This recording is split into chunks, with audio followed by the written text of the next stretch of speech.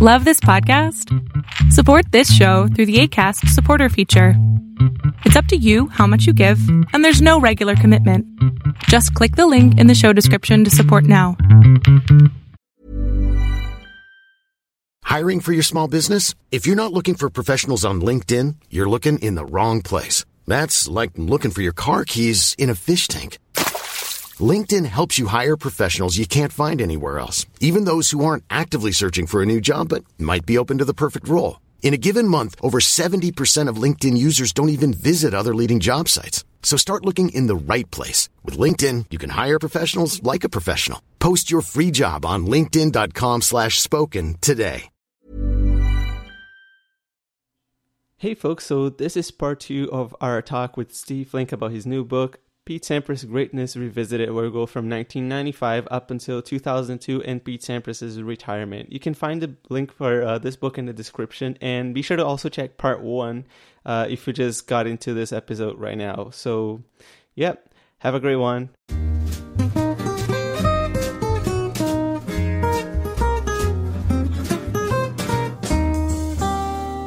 What do you think about the matchup between Sampras and Agassi that, like, for example, would have maybe given a little bit of an advantage to Sampras? Because as you guys have been mentioning, as you've written also in the book, Agassi had been coming off of a very good stretch for himself, but still losing to Sampras. There was something maybe, if it's the matchup, is it just the mentality that Sampras has? Sampras says in the book, probably Agassi was thinking this or that, but obviously we don't know from Agassi exactly what he was thinking. But how would you say that the reason why Sampras got the upper hand on Agassi, especially even in such an occasion like this one? Well, I think part of it was he's just a better big occasion player. He knew how to prime for the big occasion. Secondly, he at his best was always going to beat Agassi at his best. And he alluded, for instance, as we're talking about 95, to losing the Agassi in Canada. He won the first set and lost. That was a 3-set final that he lost. And it didn't terribly disturb him. He knew he probably could have tried to close him in straight, but didn't manage to do it. But he also knew that, the Open was where he really wanted to flourish. Mm-hmm. I think Agassi maybe wasn't as good at peaking for the majors. And also in the back of his mind, he was always scared if Pete peaks, if Pete's at his very best, how am I going to stop him? If he's serving at his best, and Gilbert says in the book, he never got a read. He never got a beat on Pete's serve. He could never really figure out his whole career. So there were some obvious advantages. Now, on the other hand, in fairness, Agassi had one of the great returns of all time, certainly the best of his time. He had as a package the best, you could argue the best ground game in tennis, in terms of a baseline rally, what he could do off both sides, there was nowhere to go. He'd hit forehands, with tremendous pace and precision. His two-hander was impeccably produced. And he just was you had to get him out of those rhythmic rallies. For sure. So I would say that Sampras just was more complete, and they both knew it. The question was if Agassi had to feel that if he could get him on an off day, that was the key. He had to feel like Pete was going to be a little bit off his game, and then maybe he could pounce, which he did many times on lesser occasions. And he did it very well in beating him in the 95 Australian, too. But the other 4 major finals all went to Pete Sampras. Yeah, absolutely. And, you mentioned, obviously, Pete Sampras is the player of the 90s with his record over all of his other adversaries is, is a pretty decisive record against all of his rivals.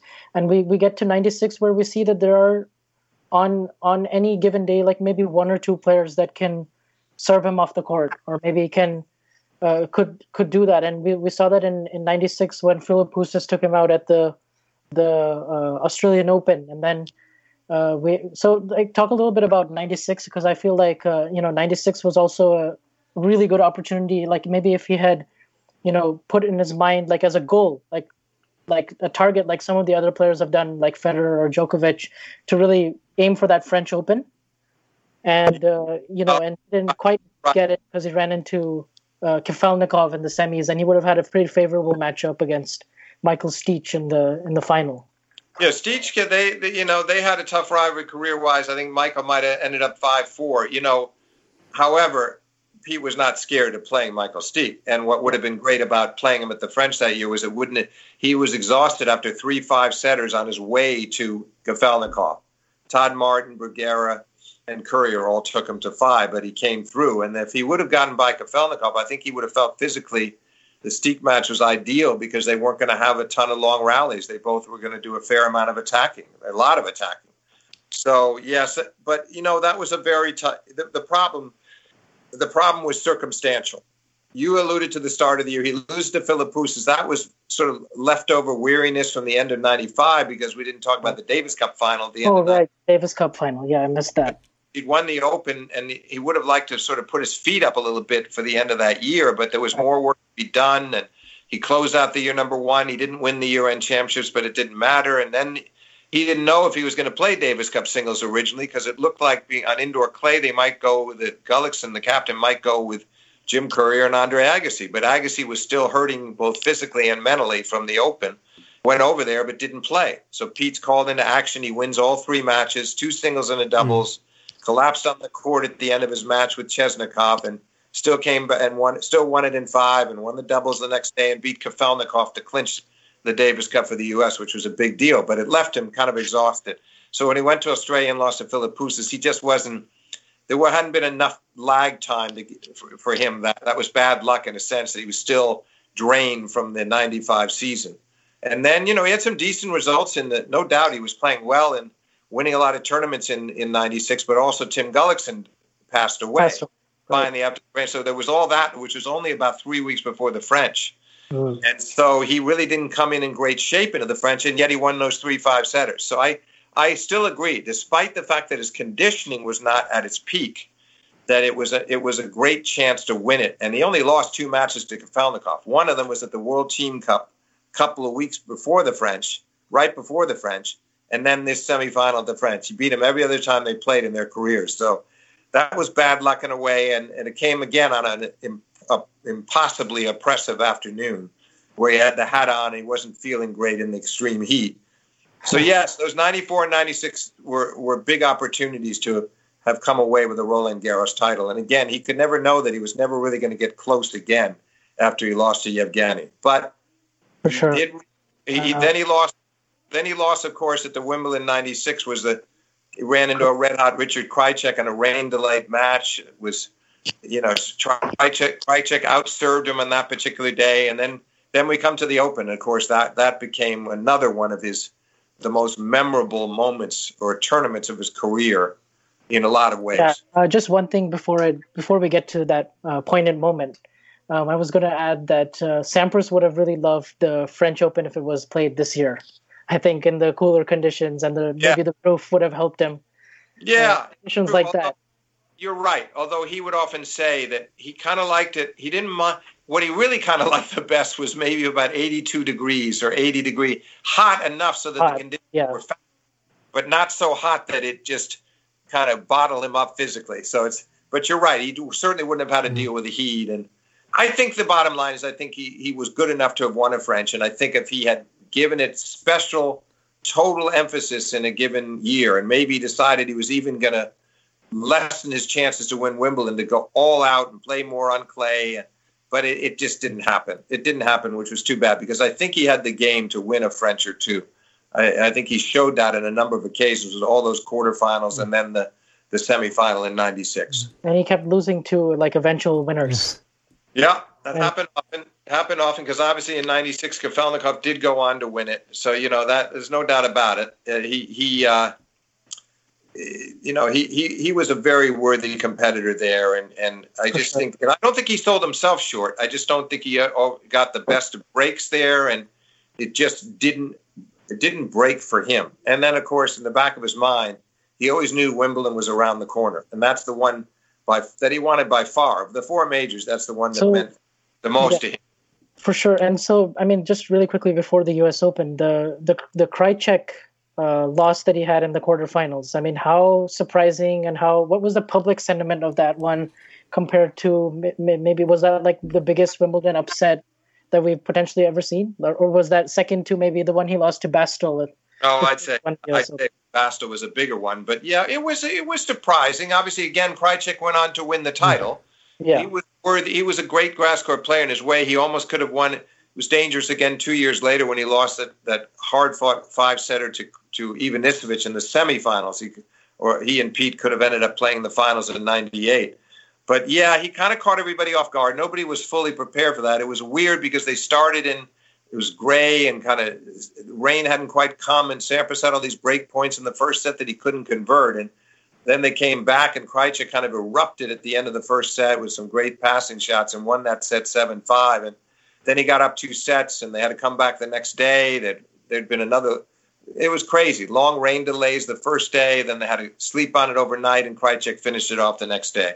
So it wasn't ideal for either player to have to play in such a disrupted way with so much rain and so much time off the court. And I think that Pete just, maybe his time has come. He'd won 3 in a row. In the back of your mind, you're thinking sooner or later somebody might pick you off. You know, you can only keep those streaks going for so long. So that might have affected him a bit too.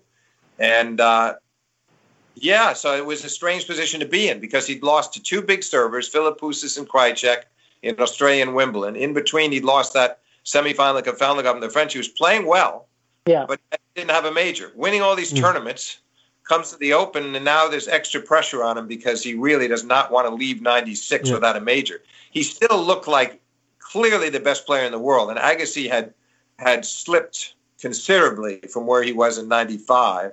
Right. So he didn't really have a chief challenger at the top so much. Chang had a great year and threatened to be number 1, but Pete was really, still being regarded as the best, but he had to prove it at the Open to himself and to the world. Yeah, obviously in that Open, we saw him.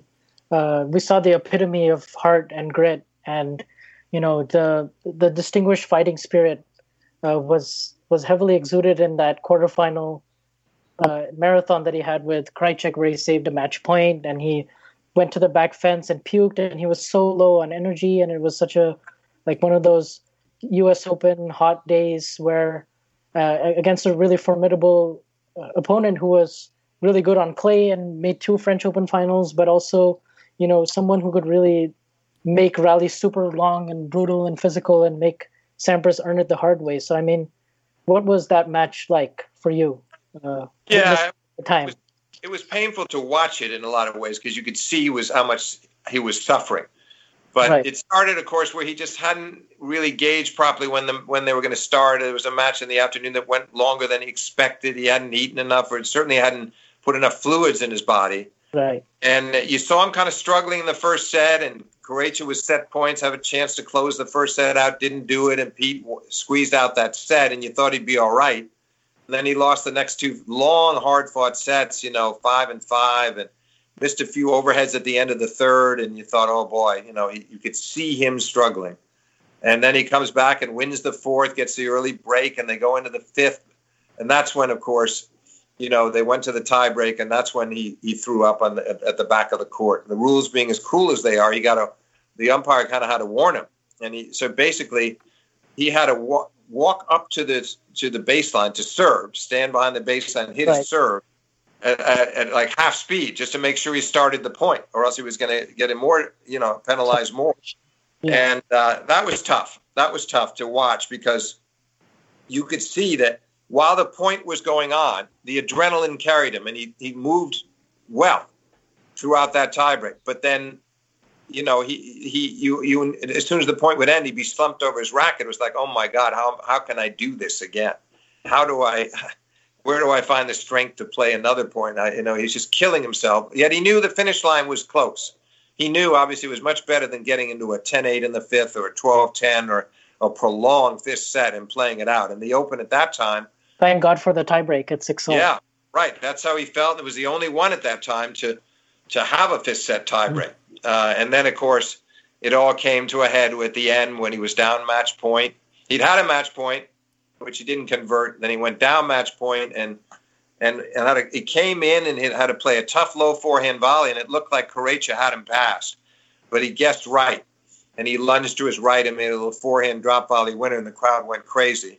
And then, and then he ends up hitting a second serve ace to get to match point. That was very gutsy. He missed the first serve, which he hit kind of weakly, and just said, I'm going for the second.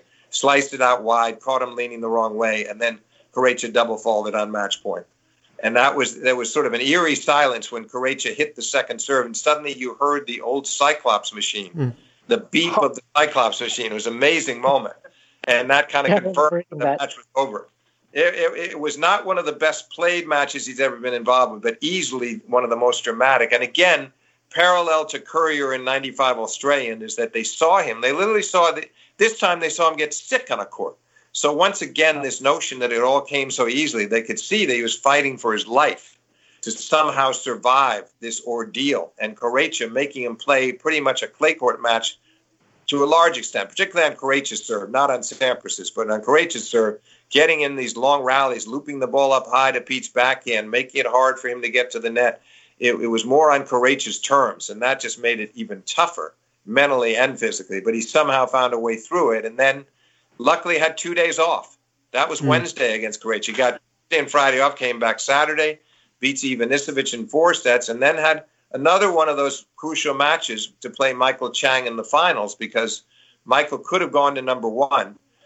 And Michael was, going through he'd been through an impressive period, having been in the French final the year before and having lost to Becker in the finals of the Australian at the start of that year. He was really doing very well in all the majors. Hadn't won one since the 89 French, but he was really constantly knocking on the door.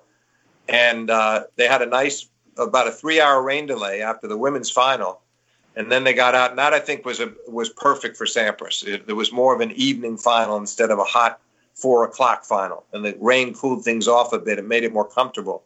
And he blitzed through the first 2 sets, 1 and 4, and eventually finished it off in a tiebreak in the third. And I think that was there was a real sense of relief to tuck that title away, because again, so in the semifinals he was up. He was in a position to win that match in straight sets, I remember, and then he was frustrated at himself for not having gotten off the court quicker, and he lost that tiebreak to Ivanisevic, and then he had to play a 4th set, and then he almost lost the 3rd set in the final to Chang as well, because he was down a point, and then he saved that up. Nicely. Yeah, it was frustrating, the Ivanisevic semi, because he went up, he had 6-2 in the tiebreak, and he was killing him in the tiebreak, and serving actually at 6-3, the chance to close it out on, that's what it was, really, 6-3 serving. And Ivanisevic hit a passing shot about 130 miles an hour past him on the first one, and then he double faulted on the second and eventually lost that tiebreak. He was very upset with himself. But 4th set, Goran had a few chances, but not many, and then Pete eventually broke for 5-3 and served it out. So it didn't get out of hand. But what I don't think he ever thought he would lose the match, but I think he was annoyed because he wanted to get off the court. He was the second semi. Chang had beaten Agassi to open the day. So he just wanted to get off the court and get his rest time in for the final. So it was more that kind of agitation, aggravation than any kind of fear that he was going to lose that match. Was this also the time they had back-to-back, like they had a semifinal Saturday and then a final Sunday, or was there a day off? No day off. Super Saturday. No day off. So that's brutal. That's brutal, yeah. Women were behind, so they were playing their final on Sunday rather than Super Saturday. And that meant they would start first, but then as soon as the Graf Celis final was over, Graf winning, the rain just bucketed down. And that's what delayed. Pete and Michael were supposed to get started almost right away, and that delayed them by 2.5 to 3 hours. So, but it as I say, I think he always loved playing at night. Sampras loved the night matches and was almost invincible. He was pretty much invincible at night. So it was to his advantage to play Michael in those conditions. Plus, he'd beaten him under the lights in '93 in the quarters in a big match. Had that memory. There was one thing that I find is quite commendable in a sense for big players. The ones that we say are the greatest of all time is the fact that as he loses the match to Krajicek, even though he say it's something that it's bound to happen in a sense after you dominate so much that these streaks can only last for so long, but to come back and winning the U.S. Open in such a dramatic fashion, almost like a tournament-wise, and then even if it's in the back of his mind, well, I won Wimbledon 3 times, and at some point this is going to happen that I'm going to lose, comes back for another 4 years straight to win Wimbledon again. Right, I think it's quite an impressive feat for a champion to bounce back from such tough losses like this. And just to add, I think it might have helped that he had someone who sees the macro picture so well in the game, like Paul Annacone. Because I often listen to Paul Annacone on Tennis Channel, and I think he just puts things into perspective so nicely, and he really sees the bigger picture. And I think Pete has always been about, even right from the junior days when he wasn't achieving as much in juniors, you can see in the book that he always had a long-term view. And he always had that conviction that, it was going to come eventually, and he might have to wait it out and tough it out and go through those ups and downs, and eventually he was going to have his way. And he was so strong-willed about that. Yeah, you sized it up well. It was a very good fit. Obviously, Gullikson was a great fit. And Annacone was in a very tough position when he started off stepping in at the 95 Australian. He stepped in after Gullikson went home. They wanted to have somebody to help Pete out, and then he continued to travel with him.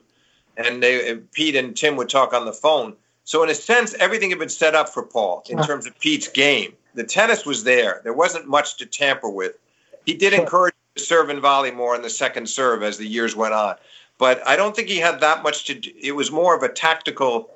He could help him tactically, and he could help him reinforce the big pictures you said. It was a perfect fit because he had the same kind of a disposition, easygoing disposition. And I think that worked out remarkably well. And he, as I say, came in under difficult circumstances, and then they just started to click together the way you would have expected. And it was almost seamless, the transition from Gullikson to Annacone. They both did magnificent jobs.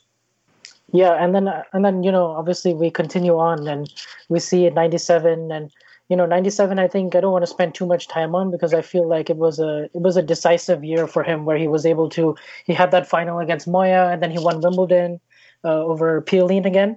Yeah, and then Moya in Australia, Pioline at Wimbledon. That's right. And then he had a little bit of I think he lost early in the U.S. Open to Korda. Lost to Korda in the fourth round. Fourth round. That's one of the few times he didn't close out a match when he should have, in the sense that he went up 3-love in the fifth set. Only one break, but normally... That was a fifth set tiebreak loss, right? Yeah, he eventually lost in the tiebreak. It's not like he collapsed, but normally if he's up 3-love, he holds three more times, and that's it. It's done. Korda played a brilliant match. Korda had also taken him in 5 sets in Wimbledon earlier in the summer on court. Right. Gave him his toughest match at that 97 Wimbledon, but... that was just a very good year all around. I only bring up the Korda match because I think had he won it, he probably would have won. Korda was playing some of his best tennis, but I think that tournament was almost surely going to be his. I think Korda was the only player in that field that could have beaten him because he was such a brilliant shot maker, left-hander, flashy.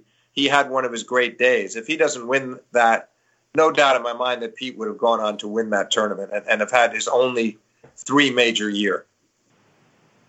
Sure, yeah.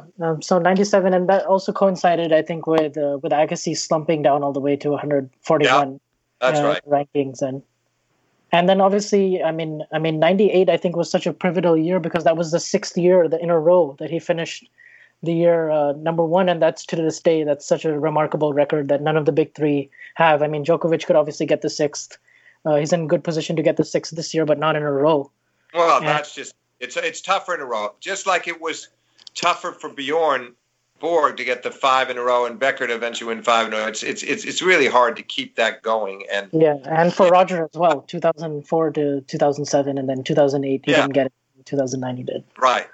So it's the streaks are hard to pull off, and obviously Djokovic will not be able to equal that, and we won't see it from half our roster either. But here's the thing about that's important to remember as we look back on that 98 season is that it started off, and again, I think, he had played a lot in the fall of 97. He wasn't that fresh when he went to, the start of 98, losing to Kuchera in the Australian. He just wasn't that fresh or that eager. And it kind of set a bad tone in a way. I mean, he wasn't down on himself or anything, but I don't think he was enjoying his tennis as much. But he did set this goal. At a certain point somewhere early in the year, he decided, I really want number 1 I want to end this year number 1. Nobody's ever done this 6 years. I want to do it. And it got in his way at times. Unfortunately for him, he pulled out a gritty 5-setter with Goran Ivanisevic at Wimbledon, one of the most impressive victories to me that he ever recorded because Goran... Sure, talk about that match.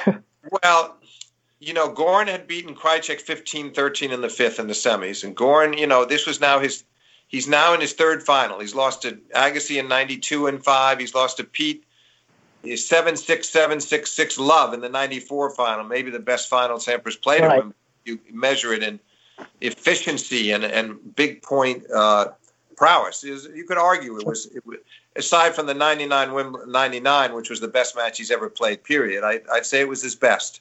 And then now we come to 98. And I think Goran thought it was going to be his day. And Pete talks about it in the book. It was one of those days where he kind of was thinking during this match, this might not be my day. He wasn't giving up, but he was getting a little negative because he lost the first in a tiebreak. They go to the tiebreak in the second. He squeaks it out after saving 2 set points with second serves to Goran's backhand. And that's pretty dangerous to be down to a second serve on set point twice. But he kept his cool, typical of him, didn't double fault it away, made Goran come up with something, and Goran couldn't do it. So Sampras wins the second, takes the third. Then Ivanisevic erupts in the middle of the fourth with these 4 brilliant winners in a row to break serve. And he wins the fourth. But Sampras really pulled away in the fifth, and he won in the last 4 games. He won 16 of 19 points. And I think Ivanisevic maybe got a little tired, but Sampras just really, once he got the break to go in the fifth, he was unstoppable again. But he said he actually felt kind of badly for Ivanisevic. He said he felt a little sheepish because he knew he felt like he'd been outplayed. I don't really agree. I think they both had a lot of chances. I don't think either one necessarily outplayed the other, but the bottom line is he was the better big point player. And, he pulled himself out of real danger in the second set tiebreak, completely outplayed him in the third, got caught off guard by a brilliant burst of shot making from Goran in the fourth, and then beat him decisively in the fifth.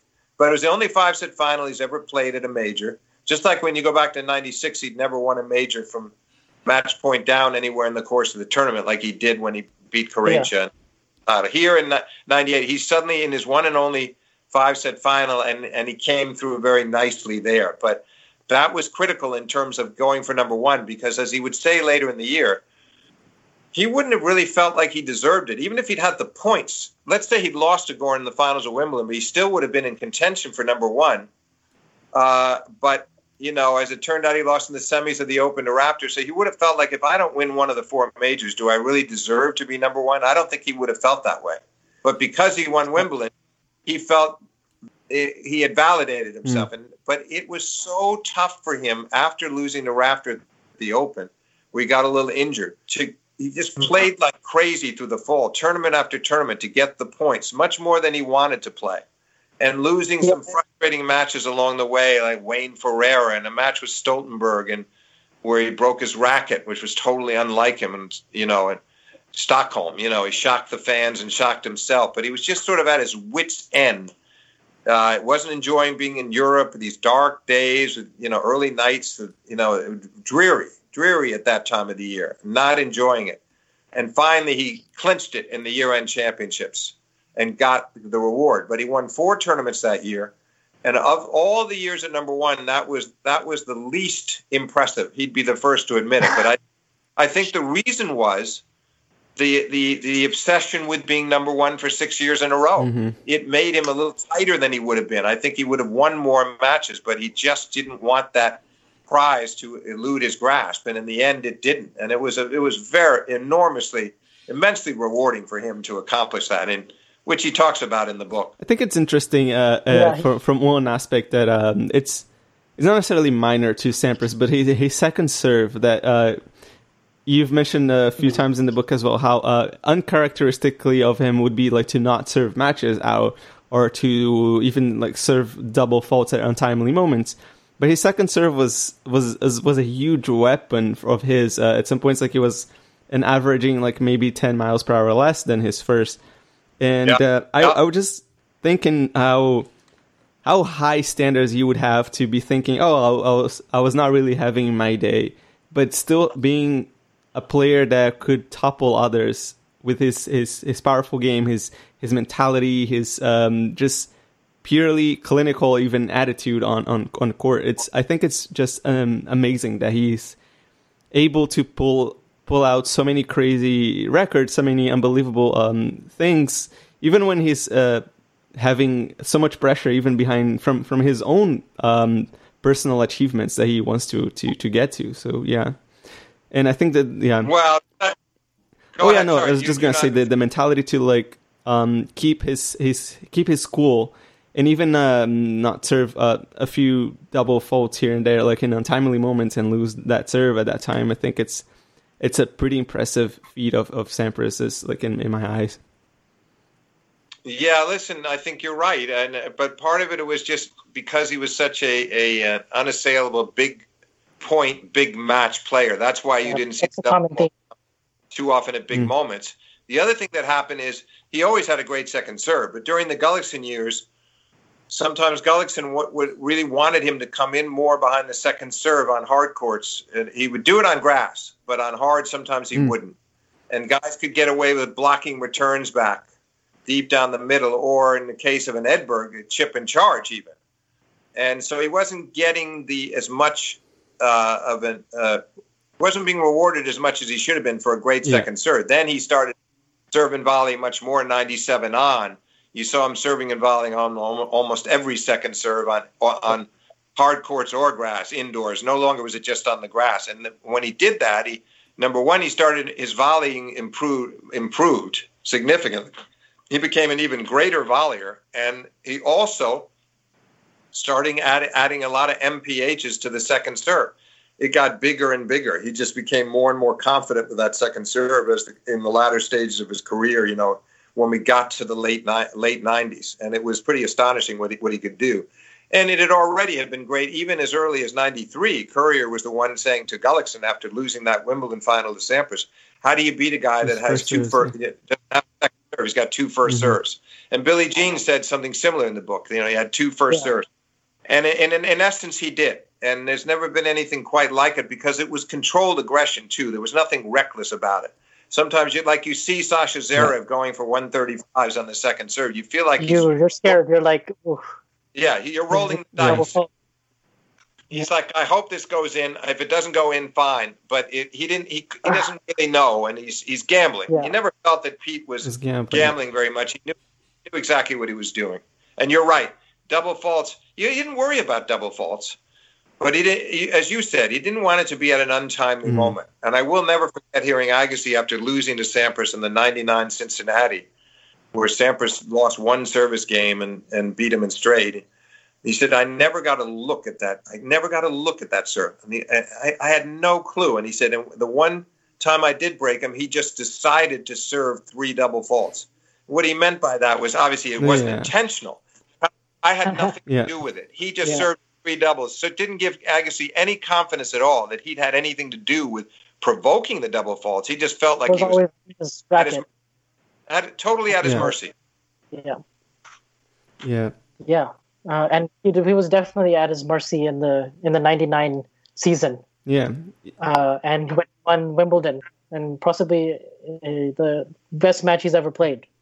Having seen all the big ones, I really believe it was, because they're locked at 3-3 in the first set, and they're both playing really well. And Sampras had one little opening where it looked like he might break, but Agassi pulled out of it with some good serving himself. And Sampras is down love 40, and then he just played 5 spectacular points in a row, and hit some great first serves, perfectly placed, and a huge second serve thrown in as well. And so he wins 5 straight points from love 40 to hold, and he really never looked back because he broke in the next game, closed this.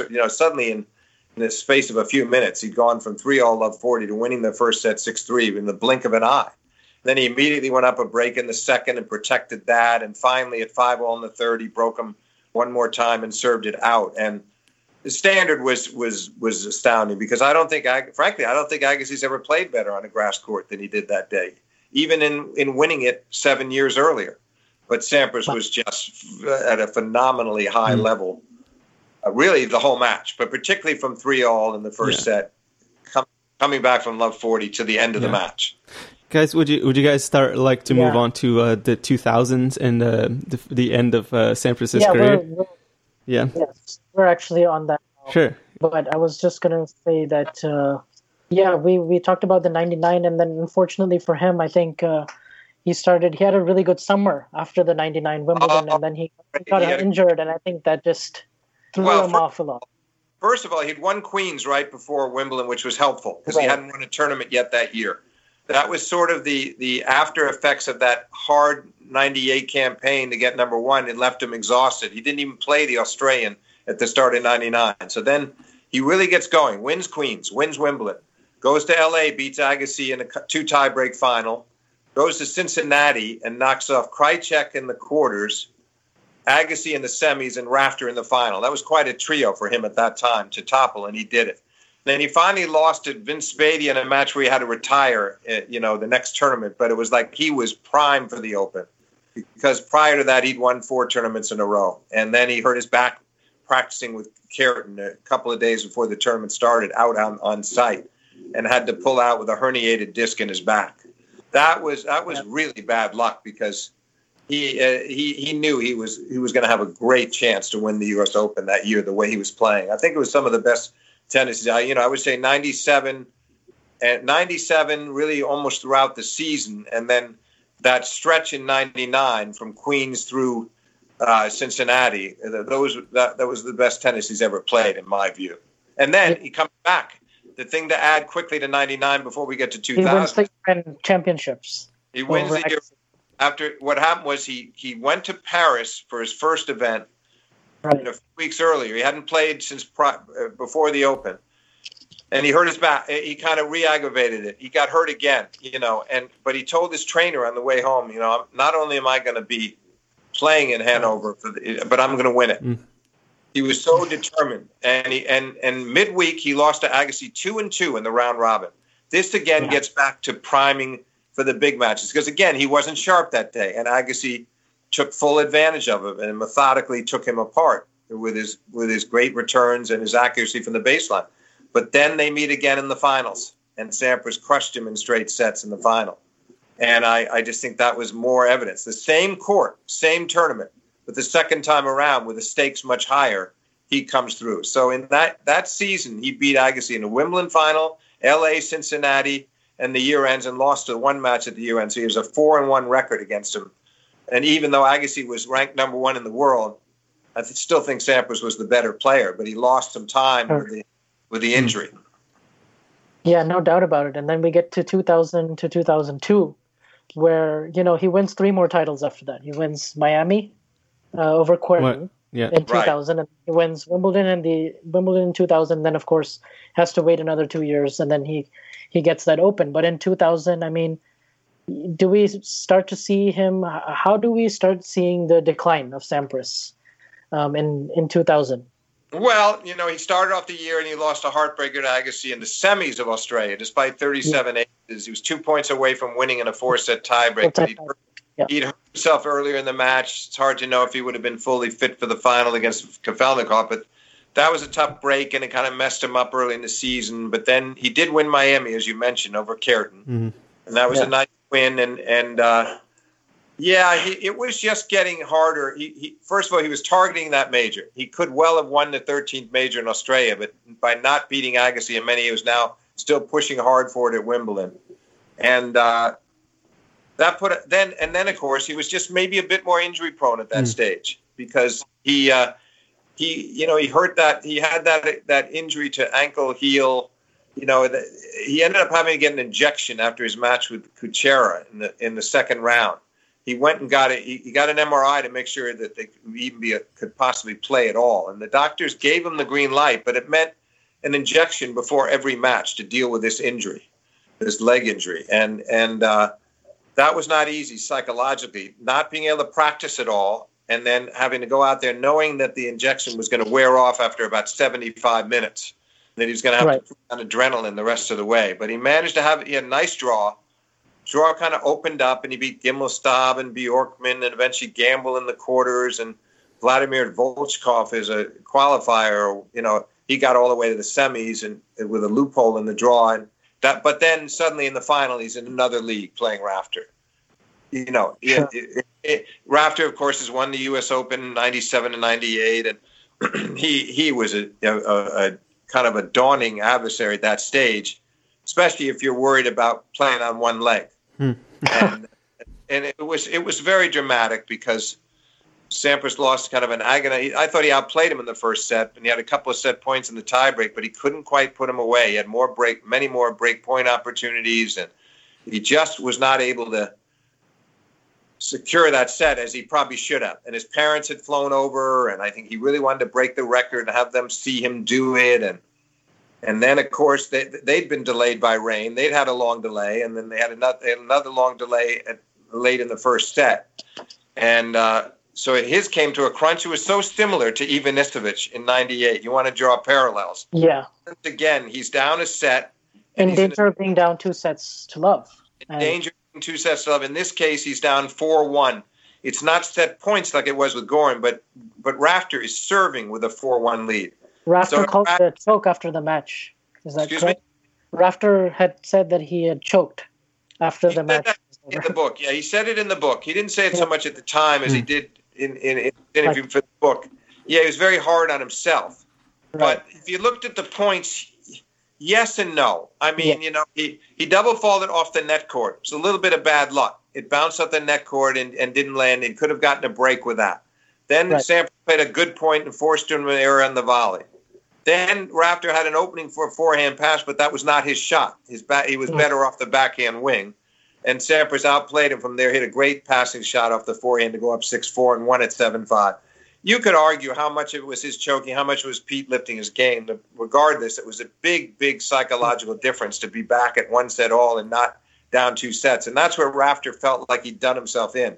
But, of course, there's the difference between a great, great all-time champion and a really good, terrific player, Hall of Famer, 2 majors, but not quite on the same level, of greatness. Because if that Sampras, he's down. If he's down 2-0, he's worried and disappointed.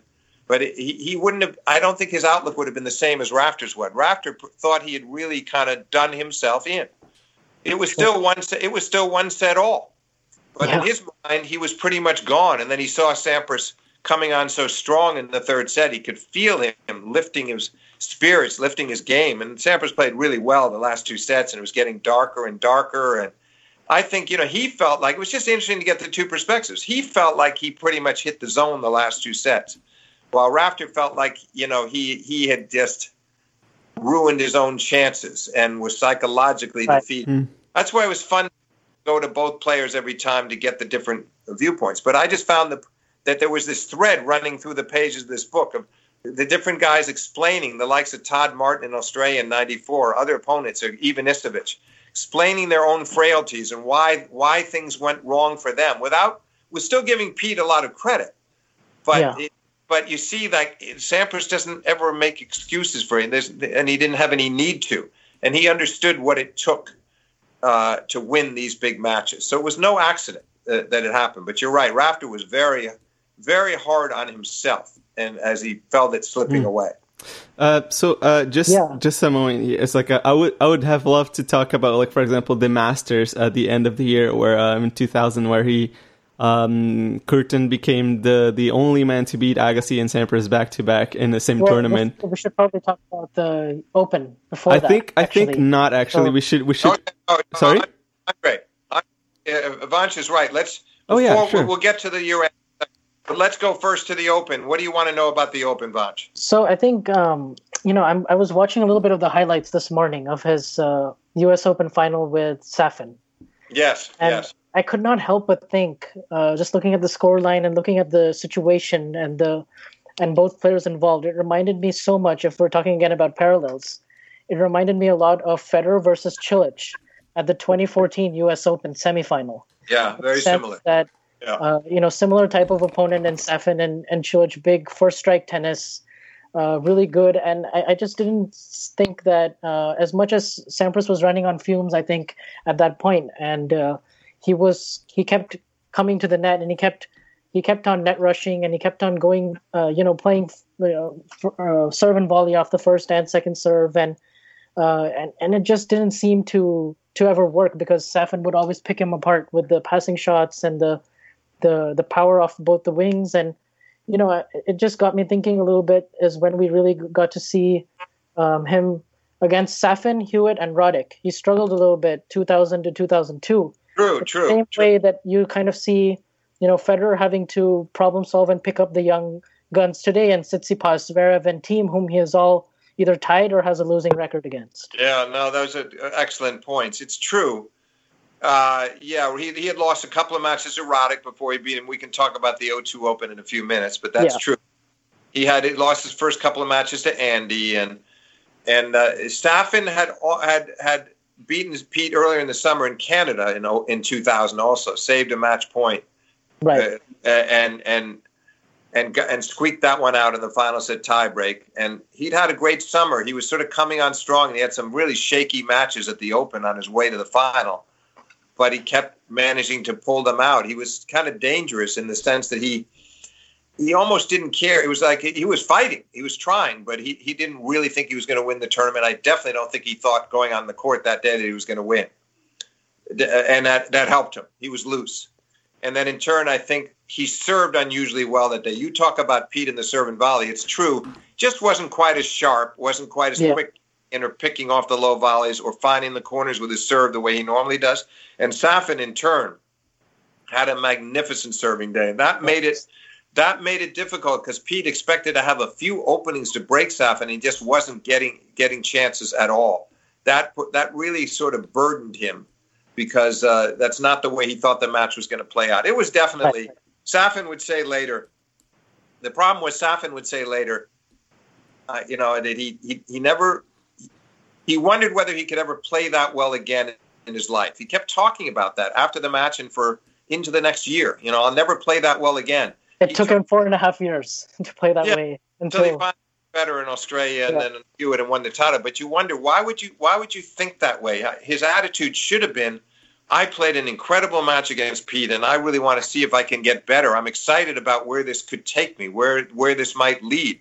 He took the totally opposite tack. It should have been a bit like Sampras's back in the 90s, like in 1990, where he was, I play really well. Maybe I can become even better than this in the future. Yeah, maybe I can get better. Exactly. Safin and 10 years later, because I think Safin should have won several majors. I think he should have won at least 4 or 5 majors with his talent. Yeah.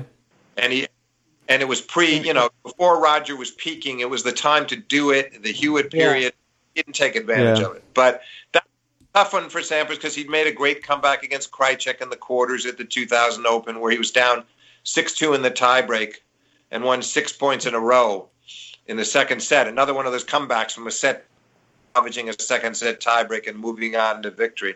That was satisfying given what had happened against, Krajicek at Wimbledon in 96. And then he wins the semi over Hewitt. And then of course, we can go to the 2001 Open, I suppose, but then it's funny how it all works out in 2001. At this time, he beats Safin in the semis after beating both Rafter and Agassi, but he's unable to handle Hewitt in the final.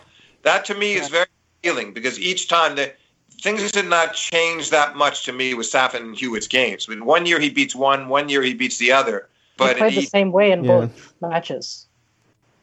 Yeah, he was flat in both matches. He really was. I mean, it's even more surprising to me retrospectively what happened with Hewitt in the sense that Safin beat him in 3 straight sets, but scores you might expect. You're talking about say 4-3 and 4. I mean, it was respectable. But Hewitt beat him 6-1 and 1. Now that happened. That happens in almost identical to the loss at the French, but that was really surprising. I think maybe it all caught up to him because Sampras had such a great run. Maybe it was just asking too much to beat first Rafter, who'd won the tournament. Pete had last won the Open in 96. Rafter, the 97 and 98 champion. He beats him in the round of 16. Agassi, who won it in 99. And Pete beats him in the epic quarter. And it really was an epic 4-set all tie breaks, no service breaks. And then he beats Safin in straight sets, and Safin beat him the year. So he's knocked off all these guys who'd succeeded him as the U.S. Open winners. And there he is playing Hewitt, who he's beaten in the semis the year before. But I just think there was not quite enough left physically, and definitely not. And the emotional energy was gone as well. Yeah. So it was a strange match in that sense. Yeah, we should talk about the 2002 U.S. Open, and then there's just a couple of legacy questions that I have that will wrap it up. let me talk about the O2 Open. If you have any, then you might want to play off my response and ask me anything you want. But obviously, Sure. then he's had his 33 tournament drought from the 2000 Wimbledon all the way to. But it's a little misleading because in between he'd been in that 01, he'd been in both the 2000 and 2001 U.S. Open finals. So it's not like he had collapsed. He still had come close to winning the previous two Opens, and now here he is seated 17th at the 2002 Open, and people writing him off, and he'd had the Bastel loss that Vance referred to just a short time ago, which was out on court 2 in the second round of Wimbledon, was one of the most humiliating of his career. A 5-set loss to a lucky loser, guy who'd lost in the qualifying, who really should have had no business beating him, but he was just not. He was just down on himself at that point. He'd had Gullickson coach him for a while, and Higueras was with him at this point. And after losing this match to Basel, he brought Annacone back in the fold. And again, he didn't have a great summer, but he played well enough. Got some matches in. And he comes into the Open, and one of the key matches was the third rounder against Greg Ruzetsky, which he won in 5 sets. And after he beat Ruzetsky was kind of insulting and saying he's not the same player. You think he's this 13-time Grand Slam champion. He's not the same player. He's slower. Yeah. No, it was very insulting. He claimed Pete said it never really bothered him. He really didn't care what Ruzetsky was saying, but it got others riled up. And McEnroe would talk about it, and Curry was talking about it. It was a buzz around the grounds. And then Sampras once again, I think his form really picked up from Ruzetsky, where he played just well enough to win, to 4 sets over Haas, who was one of the top 3 seeds. That was a nice win under the lights again, to crushing Roddick in straight sets. And Roddick, of course, it was a 2-0 record against him coming in. No. And that was a big deal to beat Andy under the lights. Played a really good match. And only got 47% of his first serves in, but second serve was so good. He never got broken. And he was very inspired, did some fist pumping, and he blitzed Andy in straight and then beat Sheng Schocken, who'd had there's a loophole in the draw, and Sheng managed to get himself into the semis. An accomplished player, Dutchman, but he wasn't going to beat Pete. And a couple of tie breaks, and then he closes him out in straight. And finally, once again, who's waiting for him in the final? Andre Agassi. What could be more fitting 12 years after their first final in 90? And Andre was clearly the favorite. He's beaten Hewitt, the defending champion. He's had a much better year overall than Pete has in 02. And yet, once again, Sampras rises to the occasion. The first 2 sets were distant of the 99 Wimbledon. Then Agassi comes back and wins the third, 7-5, with Sampras serving into the win at 5-6 from the president's box end of the court. But he salvaged it in 4 sets. He broke him at 4-all in the fourth and served it out. And that proved to be the final tennis match of his career, beating Agassi in the finals of the U.S. Open for his 5th U.S. Open. And his 14th major. So what could be more fitting than that? It's interesting too, because Agassi was also having some sort of resurgence in his career at that point. So it's kind of like Agassi was having more success back in 1990, and he was having again more success back in 2002, and yet again losing in the Open. A lot of people thought, but I remember there was an interesting comment made by John Newcomb at the time, the Australian, who of course was the U.S. Open winner in '73, and he won it as an amateur event in 67, 3-time Wimbledon champion, great player from Australia. And he said to a friend of mine prior to the match, one of these guys goes out there hoping he can win, and the other one goes out there believing he will win. And obviously the former was Agassi and the latter was Sampras. Yeah. And I really believe that. Sampras didn't really care what Agassi had done earlier in the year or that he'd played, but this was about a U.S. Open final, and I'm ready now, and I'm going to do it again. It was just it was fascinating the way that played out so many times on big occasions and on this court, because he beat him in 3 finals, this one in the 90 and 95, not to mention that quarter in 01. So 4 times they met on hard courts at the Open, what I would consider to be pretty neutral conditions, because Agassi loved hard courts. This was not like playing Pete on the center court of Wimbledon. This was more neutral, but every time Sampras won. Every time. And 2001 was their best match. Oh, by far. Absolutely. Yeah. Because the quality was, they never played so well against each other. And the fact that Agassi could go through the match and never lose his serve and still lose. The fact that Pete could, again, never quite find a way to break Andre, but and also lose the first set tiebreak after being ahead 6-3. Right. And yet still psychologically recover and win the last 3 in breakers. Yeah, that was by far their best match. But I'd say the first 2 sets of the 0-2 final were very reminiscent of really sort of mid first set at Wimbledon till the end. It was that kind of high quality stuff from Sampras that got him into a convincing lead of 2-0. All right, so Andre, you can delete this part from the podcast. But what I was going to say is that just wanted to make sure you're cool with the thing, because we have been so generous with your time, Steve. But I was just going to think of wrapping it up. There's just a couple more questions that I go ahead. Ask it. Fine. We've gone this far. Just ask what you need to. Don't worry about me. Let's just do it right and finish it off. Sure. Yeah, because we've hit it so well so far. So yeah, sure. So I guess I just wanted to ask you. So we know obviously that was the last match he ever played after that, and it was obviously a difficult decision, but one that he came to terms with, and that he eventually he left the game on such a high, and deserved we know his place in the sport now, given your book and everything. But I guess I wanted to ask you. So we know he's the best Wimbledon player, or certainly best fast court player in many people's eyes. And he was 7-0 in Wimbledon finals. I guess, is there an argument that could be made that he's maybe the best U.S. Open player also? Because he's been in 8 finals, and he's 5-3 in those finals. And there's only 2 other people who have made 8 finals, and that's Lendl and Djokovic, and they're 3-5 each. Yeah, and then, of course, you have Roger and Jimmy at 5-2 in finals. Yeah, you could argue it. I just think I like to sort of combine the two. I like to look at the fact that he got 7 Wimbledons and 5 Opens in an era there was such a diversity of competition. The types of people that he had to beat. Obviously, it's hard to compare the eras, and these 3 guys having to go through each other is no small task either. But there's not as many different playing styles. So Sampras was beating, he's beating Agassi in a couple of those U.S. Open finals, but then he's having to deal with, the Krajicek types that didn't know who you were going to confront. He lost a final to Edberg, who was a great serve and volleyer himself. So. And that was true in the Wimbledon years, too. If you look at the finals he played at Wimbledon, he starts off with the finals against Courier, and then he's got to play Ivanisevic the next year. What could be more diametrical than that?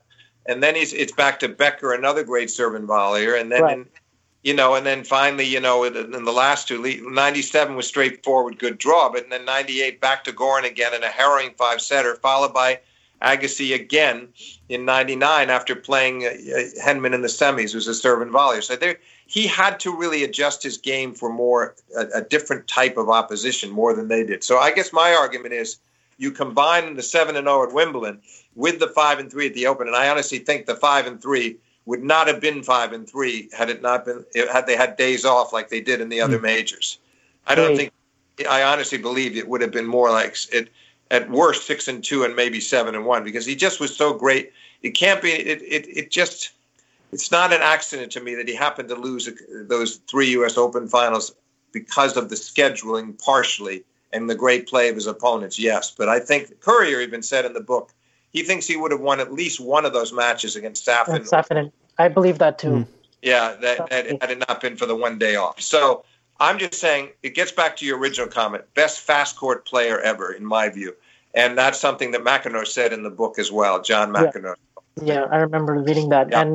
And, certainly you touched upon those 3, and you have a really, really fascinating chapter at the end of your book talking about, and he came across obviously very favorably amongst many, many ex-players and pundits that, he would do very well against a Nadal on a fast court, or against a Federer, and he felt pretty comfortable against Roger when he played those exhibitions in 05, in 07 and 08. And then, it's a mystery how he would do against Djokovic, since obviously it's a very different kind of returner to Agassi. But I'm just picturing a matchup at Wimbledon between Djokovic and Sampras. And I would watch that any day of the week.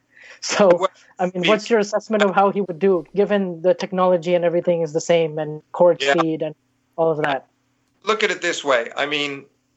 We saw the 19 Wimbledon final, that epic. Obviously it's different on different days, but Novak and Roger had 2 5-set Wimbledon finals of the 3. Right. And those matches were so competitive. And then that, and Roger could well, but Roger is not a serve and volleyer. Roger's a great server, and he's playing the serve and volley tennis he did early in his career, and it's. I just believe that on the grass that Sampras would have done quite well against all three of them, frankly. And there's the argument about, as McEnroe said, what about the grass at Wimbledon in the slower grass these days versus the fast grass? And I think he would have adjusted to that. I've said to a few people, I think he would have had he would have made these courts look faster than they are. Think about the way it's played now. Federer doesn't like to serve and volley much anymore at all, and that's fair enough. He's made that work for him, but they don't play anybody who scares them that way and breathes down their neck, And you have you have someone like a Karlovic lingering out there, but he's not of the same caliber. The same caliber. So you say to yourself, what about an athlete like Sampras? Listen, that court where he played Agassi at the year-end championships was not a quick court. He made it look very fast. It wasn't. They'd slowed it down that year, and yet he still crushed in that final. So I just feel like he would have fared very well. As you noticed, a lot of the experts that I interviewed, the likes of Ivan Istevich and Edberg and the others, did have very favorable. And he was very fair-minded himself about how he would have done against them, what would have been tough about it, but where he would have had the confidence himself, how he believed in himself against anybody he played. That was a fun chapter to write. That was fascinating. And then you also heard Djokovic talk about how give his point of view of it and how he thinks the spin also, this top spin of Nadal's would have been a challenge. And then talks about that. Really generous. I think that's a very appealing side of Djokovic. Rather than say, well, I would have liked my chances against Pete, and here's why, because he never played a returner like me. And Sampras had acknowledged that Novak's return in his mind is the best one ever, even better than Agassi's. But Novak went out of his way to say, I think that he would have preferred playing me and Roger to playing Rafa, which was in. Then I said to him, what about the grass? He said, oh, well, on the grass, But you see, where I think Novak might be wrong is that Rafa would not have enjoyed playing Pete indoors by any means. He doesn't like playing indoors, period. And the slower grass has not fared that well. He won his titles when the courts were somewhat quicker than they are now, I would argue. But I would agree, He's had problems with aggressive players on the grass for a long time throughout his Wimbledon. For a long time, I believe that the slower grass would have really hindered Sampras that much. And against Novak, again, Novak never faced that skilled. He's faced a similarly skilled server in Federer in terms of placement, but it's not as big a serve. And it wasn't, and Roger's not coming in behind it the way Pete would have. So I just feel like Sampras would have been right. Yeah. He would have been in all of those rivalries. He would have been right in there. I think he would have been able to put some pressure on Djokovic's return. I think I was talking maybe to Vansh beforehand that, and you even mentioned that in our previous podcast. I believe that Agassi's return, even though they're great returners on their own, they return very differently. Agassi is a much more aggressive, and Djokovic likes to keep the ball in play, and that would have probably favored Sampras quite a bit in his delivery. Yeah, no, that's absolutely right. Andre he'd guess, and then he'd really hit out on those returns, and he'd go for a lot of winners. Novak is much more about getting a lot of percentage returns back into play, into awkward positions to make it tough. So it is different. He's got more reach. He's got more stretch, as Sampras said, but I think that Sampras would have dealt with that. Even though he wouldn't have served as many aces against Djokovic as he did against Agassi, I still think he would have taken command up at the net. There would have been so much, as Vanch said at the outset of this, it just would have been great fun to watch the two. It might have been the most fun of all these matchups. Maybe the Sampras-Djokovic would have been the most fun, although the one against Nadal would not be very far behind it. True. And I guess I want to wrap this up by talking about bringing it more to the current day and asking you about, because I think I wanted to ask you a little bit about the next gen, and who do you think, because we're waiting for a time where we can, ever see someone play like Pete again, because I think his game is just so unique and so, elegant and explosive in its own way. Obviously, the most similar comparison would be a Roger Federer, but it's still very different styles at the end of the day. And I'm just curious, like, of the next gen players or of any of the future players you've seen. I'll give you first my opinion, and then you can say what your point of view is. Go ahead. But in watching the U.S. Open and in following all the next gen stars since 2017 or 2018, whenever the label was coined, the player that I can see who in a few years' time, not now, who plays a style closest to Sampras, in my view, would be a guy like Denis Shapovalov, with his loose and free type of game, explosive, big pop off the serve and ground strokes. Doesn't quite have the same conviction and feel for the volleys quite yet. But just watching him play at the U.S. Open and him, in a way coming really close. I know he lost a tough 5-set match to Carreño Busta. And then, he would have definitely had a chance to get to the U.S. Open final. And he too, by the way, another interesting parallel, was seeded 12th. So if he had won this, it would have been just like the 1990 U.S. Open for Pete. Right. So, I see some similarities. Yeah. Although I just don't quite see with it. I guess the one that I think could get there and end up resembling most is Felix. Mm. Okay. Felix, because he's such a great athlete, he's not playing that way now, but he might, if he evolves the way I hope he will. I could see him being, and then there are some components in the other Greek, Mr. Stefanos. Yeah. They share the same birthday as well, August 12th. Right, but again, one-handed backhand. There's some similarities, and also wanting to take matters in your own hands and be aggressive. And Tsitsipas is very comfortable coming forward. I just don't think he'll ever serve and volley that much. Oh, yeah. It's too bad. I'd like to see him develop it. I honestly think it can be done even in today's game. Contrary to what many of the coaches have to say, I believe it can be done if it's done. If it's the right play under the right circumstances, we could see that a serve and volleyer emerge, a top-notch serve and volleyer, somebody who does it with regularity. Mm. Yeah, I mean, this was a first-class book overall, Steve. A huge congratulations to you for putting this together, and all the people that and amount of time. It must have taken you almost 2 years to really, get this write this thorough examination. Yeah, I'd say it was probably close. I'd say more closer to 18 months. Mm. But again, as I say early in the book, and I guess in my introduction, some ways I felt like I was writing it from the time his career was starting to end. It was just something I lived and knew well, and so it was a matter of then getting all these interviews done. But I'd had a lot of interviews with him while his career was still going on. But we did a bunch of them for this, and then getting all those other players and gathering the material. It went by fast because I enjoyed it so much. And anything else you'd like to add before we? No, I think we've covered it really comprehensively. I enjoyed it immensely. It was a lot of fun. Yeah. All right. Thank you so much, Steve, for your time here with us. Obviously, thank you so much for writing such a masterpiece as this book on Pete Sampras. And I think I will enjoy reading it and reading it again, and just probably get a whole new perspective when rewatching old matches and old highlights from his career. And thanks, Vansh, again, also for having so much insight as well. And I would just like to thank you once more. And you're always welcome in this podcast. And for the listeners out there, make sure you get a copy. I'm pretty sure that we've convinced you that this book is more than worth a read and that you should have read it by now. And that was Pete Sampras' Greatness Revisited by Steve Flink. And we'll see you all guys later. Thank you guys so much for being here.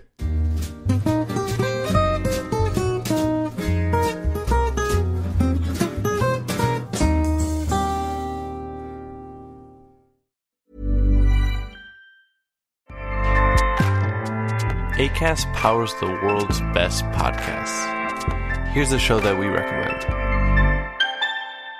The Real Housewives is a guilty pleasure for most, but if you're looking to not feel guilty about that pleasure, tune in to Everything Iconic with me, Danny Pellegrino, where I break down all the messy moments and behind-the-scenes antics of Bravo's popular franchise. And on Everything Iconic, I also interview celebrity guests like Kelly Ripa, Keke Palmer, Drew Barrymore, Cameron Diaz, and more about their guilty pleasures, their past work, and so much more.